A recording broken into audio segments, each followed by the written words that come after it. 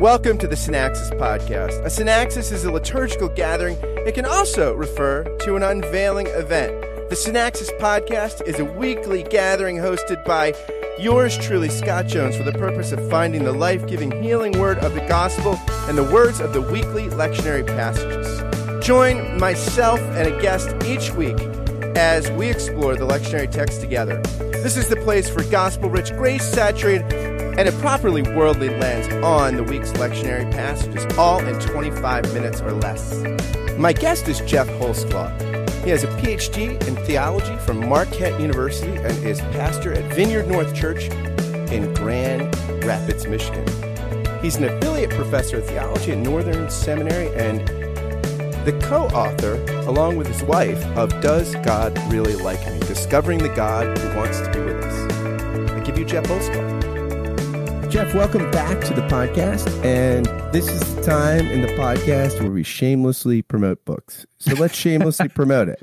We only shamelessly promote the Bible, the Word of the living God. Right, Scott? Am I right? That's what we're about. That's exactly what we're about. Hey, look, do you quote the Bible in that book? Yes. Well, yes, there we go. There we go. Do. And you're promoting the Bible. Yeah. Well, thanks for having me on. I'm not saying like Trump, be like, look, it's a great book. Not as good as the Bible, but number 2, out of the deal, tied is Does God Like Us? Are you sure it's not more like, actually, I upgraded. It's better. It's clearer. It's more clearer. It's very clear, very strongly.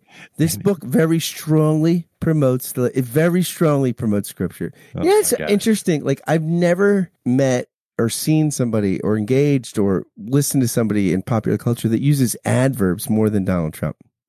Yeah, like it's a very bad writing style. All the writing manuals. So speaking of writing, since I did just write a book, they always say, don't use adverbs. If you can't just describe what you're doing or what you're experiencing, and you got to use adverbs, you're a bad writer. So you're advocating for your book very strongly. Anyways, very, very, very good. So how's the book doing?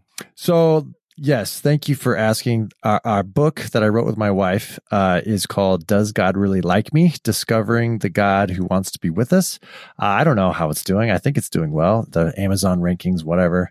We're getting great feedback, reviews, people.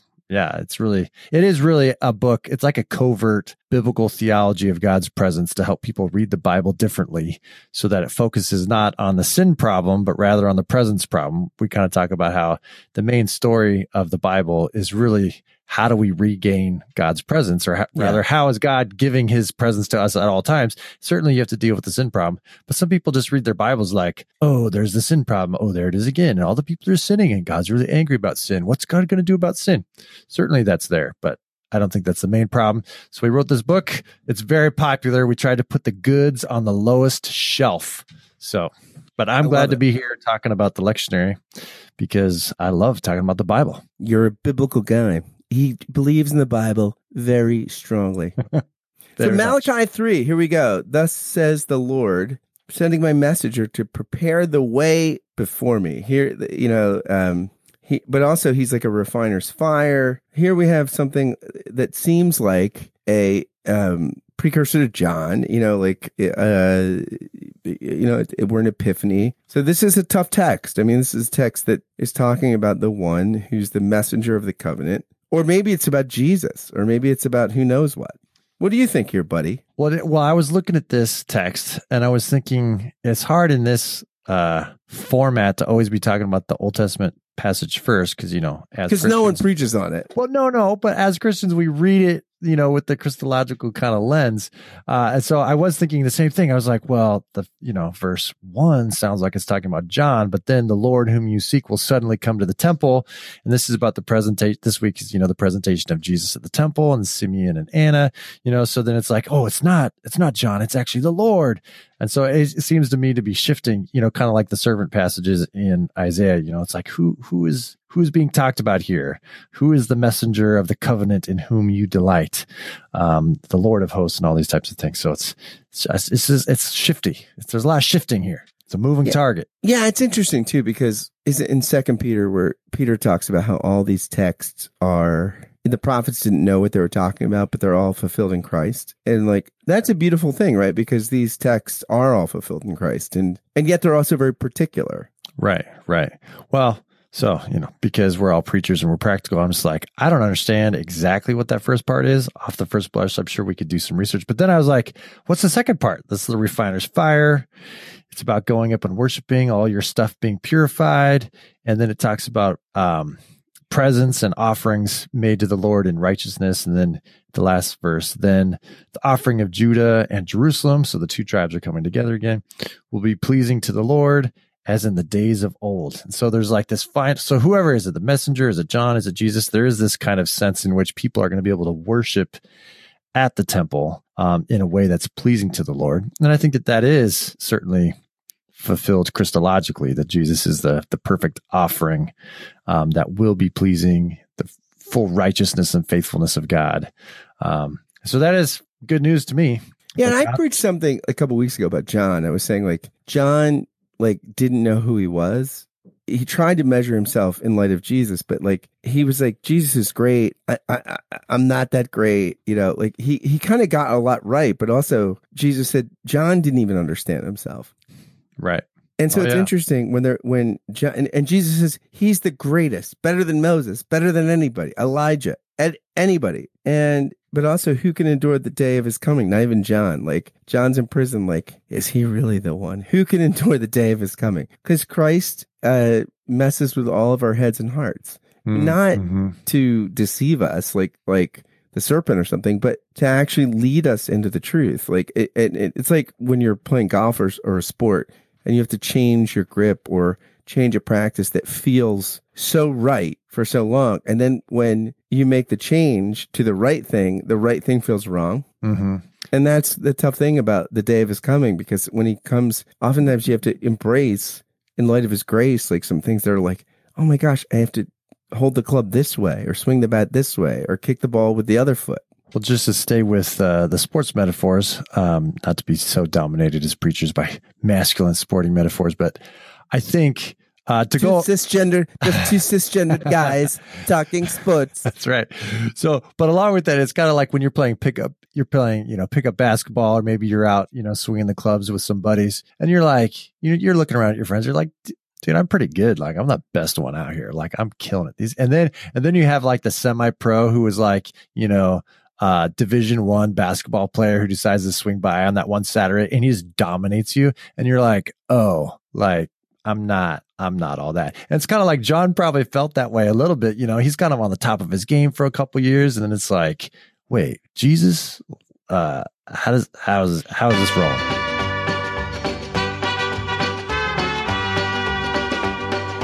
I fell into a burning ring of fire. I went down, down, down, and the flames went higher, and it burns.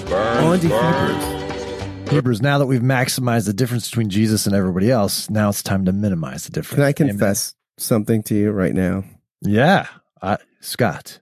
I was preaching years ago at an old boss's church, and I went to the lectionary 2 weeks in a row, Hebrews. And so I got up and made this joke. And I said, well, Hebrews is not familiar to many people, but it's a book of the Bible. It's kind of complicated, a lot of Old Testament references. But hey, it solves the biggest problem at coffee hour. Who makes the coffee? Hebrews. The guys have to do it. And they all died laughing. And I thought, I don't know what's worse, that I made the joke or that they laughed. Similarly, we're here to supply all of us preachers here with jokes. How did Moses make his tea? Hebrews. All right. Hey, bros. Hebrews. But the lead in for me is a lot of people would say, well, Paul, he took the sacrificial system, especially in Romans, a little bit in Galatians. He took the sacrificial system and the law as a way, especially the law. The law is this key. How do we understand Jesus as the fulfillment of the law? And people would say the author of Hebrews actually just took the temple complex itself. It took the actual temple. So not the law as this kind of the rules and ordinances, but actually the temple as the key for understanding Jesus. And he just goes through, the priests, the priesthood, the sacrifices, the physical building itself, and all these. Karl Barth makes this point in Church Dogmatics 4:1 at the end. What point? The point I just made? Yes. Great minds think alike. Oh, I thought you were about to No, Read he into it. just said what you said. Well, I probably got it from him. But the reason I bring that up is because I think it very much is kind of this temple. We're in and around the temple the whole time. And Malachi was otherwise I like to say Malachi, but that's how I say it. I'm from California. But and then obviously Jesus I don't like sriracha. I don't like Malachi. but Jesus is present. Someone from The Bachelor just recently, there was a scene where they were like, the girl was like, all right, now we're going to wear our lingerie. Pray for her, everybody. Lingerie girl. The lingerie. Anyhow, so it's all about the temple. So I was just saying, I'm a one-trick pony. I would just finish the book, promo again, but I just finished this book all about God's dwelling. So in these texts, the common theme that I see is this is all happening in and around the temple precincts. It's about God's presence. And Hebrews, I think, focuses a little bit on that, but it's the body of Christ, which is the temple of Jesus. But this text talks about how God's children are saved because Jesus became like the children in flesh and blood, so that he could do what? So that he could destroy the power of death, or so that through his death, he might destroy the one who holds the power of death. And then it also talks about him becoming a high priest, and there's sacrifices. So there's all this temple stuff going on in Hebrews. And there's one big kind of word to trip over there. I don't know if you've located that already. What's the word? I don't know. What do you think the word is? I mean, the word is therefore, because what is it there for? No, not that word. Oh, atonement? Yeah, to make a sacrifice of atonement for the sins of the people. So I'm preaching on this text this week, and I'm going to lead in with Vilasa Pastor, which is this great Korean film where this minister gets a superpower to be transformed into a dinosaur. And he's like in confession when somebody's real repentant, he doesn't eat them. If somebody's like, oh, well, then I'm a drug dealer, I'm stringing out prostitutes, he eats them. So I'm going to say I'm not that person. But I think what's interesting is like comic books. I'm a comic book guy. And basically, I think Superman and Batman are both people that you can't identify with, because Superman has every power and kryptonite's the artificial weakness, and Batman has no powers, but he can do more push-ups than anybody and get kryptonite. He's the smartest guy in the world. The superhero that I think is most incarnational is like Spider-Man, because his powers make his life more problematic. He never has money. He's always struggling to get the girl, and like the superpowers like make him aware of his faults. And even he feels guilty about Uncle Ben, like all that. This is the kind of thing where, like, I think our superhero comic book stuff is interesting because Christ looks more to me like Spider-Man or something like that, or Plastic Man, or somebody that's like the off the wall superhero whose powers make him weaker. Yeah, and that's where. So is that to go with the last verse then, that he himself was tested and suffered? Yeah, he was able to help those who also been suffered and tested. Have you seen Into the Spider-Verse? I have. Loved it. I mean, this is it. Like the fat Spider-Man. Yeah. This is fat retired Spider-Man. This is why Spider-Man is the Christ figure, not Batman or Superman. It's Spider-Man. Because it's a beautiful, like, I don't know how to work my powers. And I feel like that's also Corinth. It's the church that the author, who we don't know, is writing to the Hebrews. No one knows how to work their superpowers. Neither do you, nor I, or we're all struggling to figure out our powers. Mm-hmm. And I think that's where this is, some say this outside of Philippians 2, that this is actually one of the highest Christological passages in the New Testament, because you have the kenosis and the elevation of Christ at the same time, just like in Philippians 2. And this is, so Jesus. I always have the highest Christologies. It's the highest on this podcast. Highest and the best. Have the highest Christologies. So Jesus, high priest, the perfect sacrificial atonement, tested and suffered like us. Why is that important, Scott? Flesh and blood. Atonement like is us. only just the English translation is God with us. Literally, the Old English, and that's like. By the way, didn't you write a book about this? Does God like me? Yes, it's a whole book on God with us. Whenever I tell seminary students when I'm teaching, I was like, atonement is a made up word. Like they made it up, and because people used to think, or I even used to think this, that the catchy way to understand atonement is to break it up. It's at one meant. And that, so it's like our unification, it's at one meant. And then I used to think like, oh, that's just a funny way to remember what it means, but it actually means something much more sophisticated. It's like, no, that's all they did. They just smashed words together. Yeah. That is what it is. It's at one meant. It's a Spider-Man word. Spins a web, any size, catches thieves, just like flies. Look out, here comes the Spider-Man. Is he strong? Listen, bud, he's got radioactive blood. Can he swing from a thread?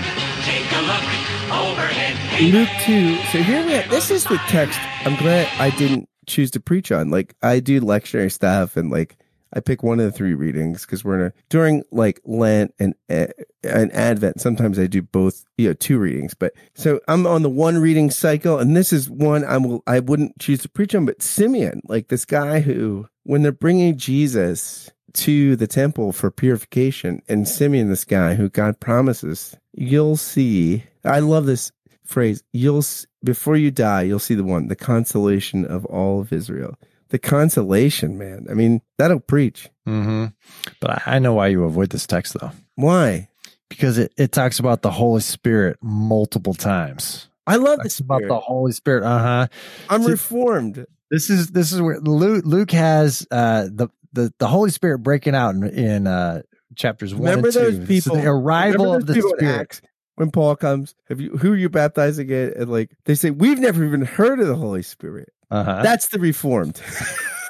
Those are the early Reformed. They're Acts 20. They're Acts 29 predating. They're like, no, heard of the Holy we've Spirit. heard of the Holy Spirit, but we didn't know we were supposed to get it, or we're supposed to get some of the Spirit. So the Holy Spirit is resting on Simeon, and it had been revealed to him by the Spirit that he would not see death before the Lord. And guided by the Spirit, Simeon came into the temple, and then he took the Son, he prophesied.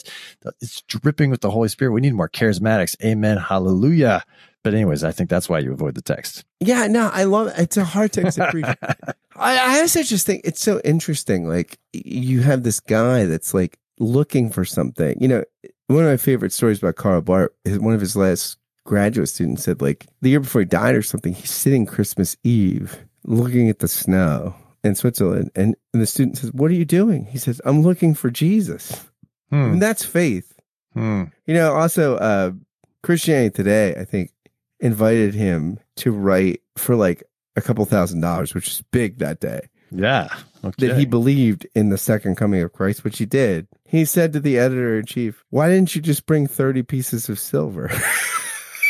What? Yeah, no, but I think like the beauty of Simeon, the consolation of Israel, and also the division. I love the division, the sword cutting to the heart, because I think so. Everybody in America right now feels like an exile, right? Like, if you're a gun advocate, you think everyone's trying to take your guns away. If you're a gun control person, you think everyone's trying to bring guns in. If you're a conservative, you think government's taking over. If you're a liberal, you think the right wing's taking over. And what Christ does is cuts to the heart of like all of our social identity politics. And then after Christ gets through that, right, Christ goes to, well, why do you need that social identity politics? It's not just why you're on the team. Because you don't feel justified in your own self. Like, like in Chariots of Fire, when Eric Liddell is talking with the sister, and she's like, why don't you just go? He's like, I believe God's made me for a purpose, but he's also made me fast. And when I run, I feel his pleasure. And then later he asks, Harold Abrams is asked why he runs. He says, because when that gun goes off, I've got 10 seconds to prove my existence to the world. And that's where, like, I feel like the sword that Christ is a sort of mercy, which cuts through the identity politics. And why does anybody do identity politics? Because in your own identity, you feel like, I need to be on a team so I can put somebody down. And then once you get sent back in to the game, you go with compassion and mercy. Oh man, that's deep. I like that.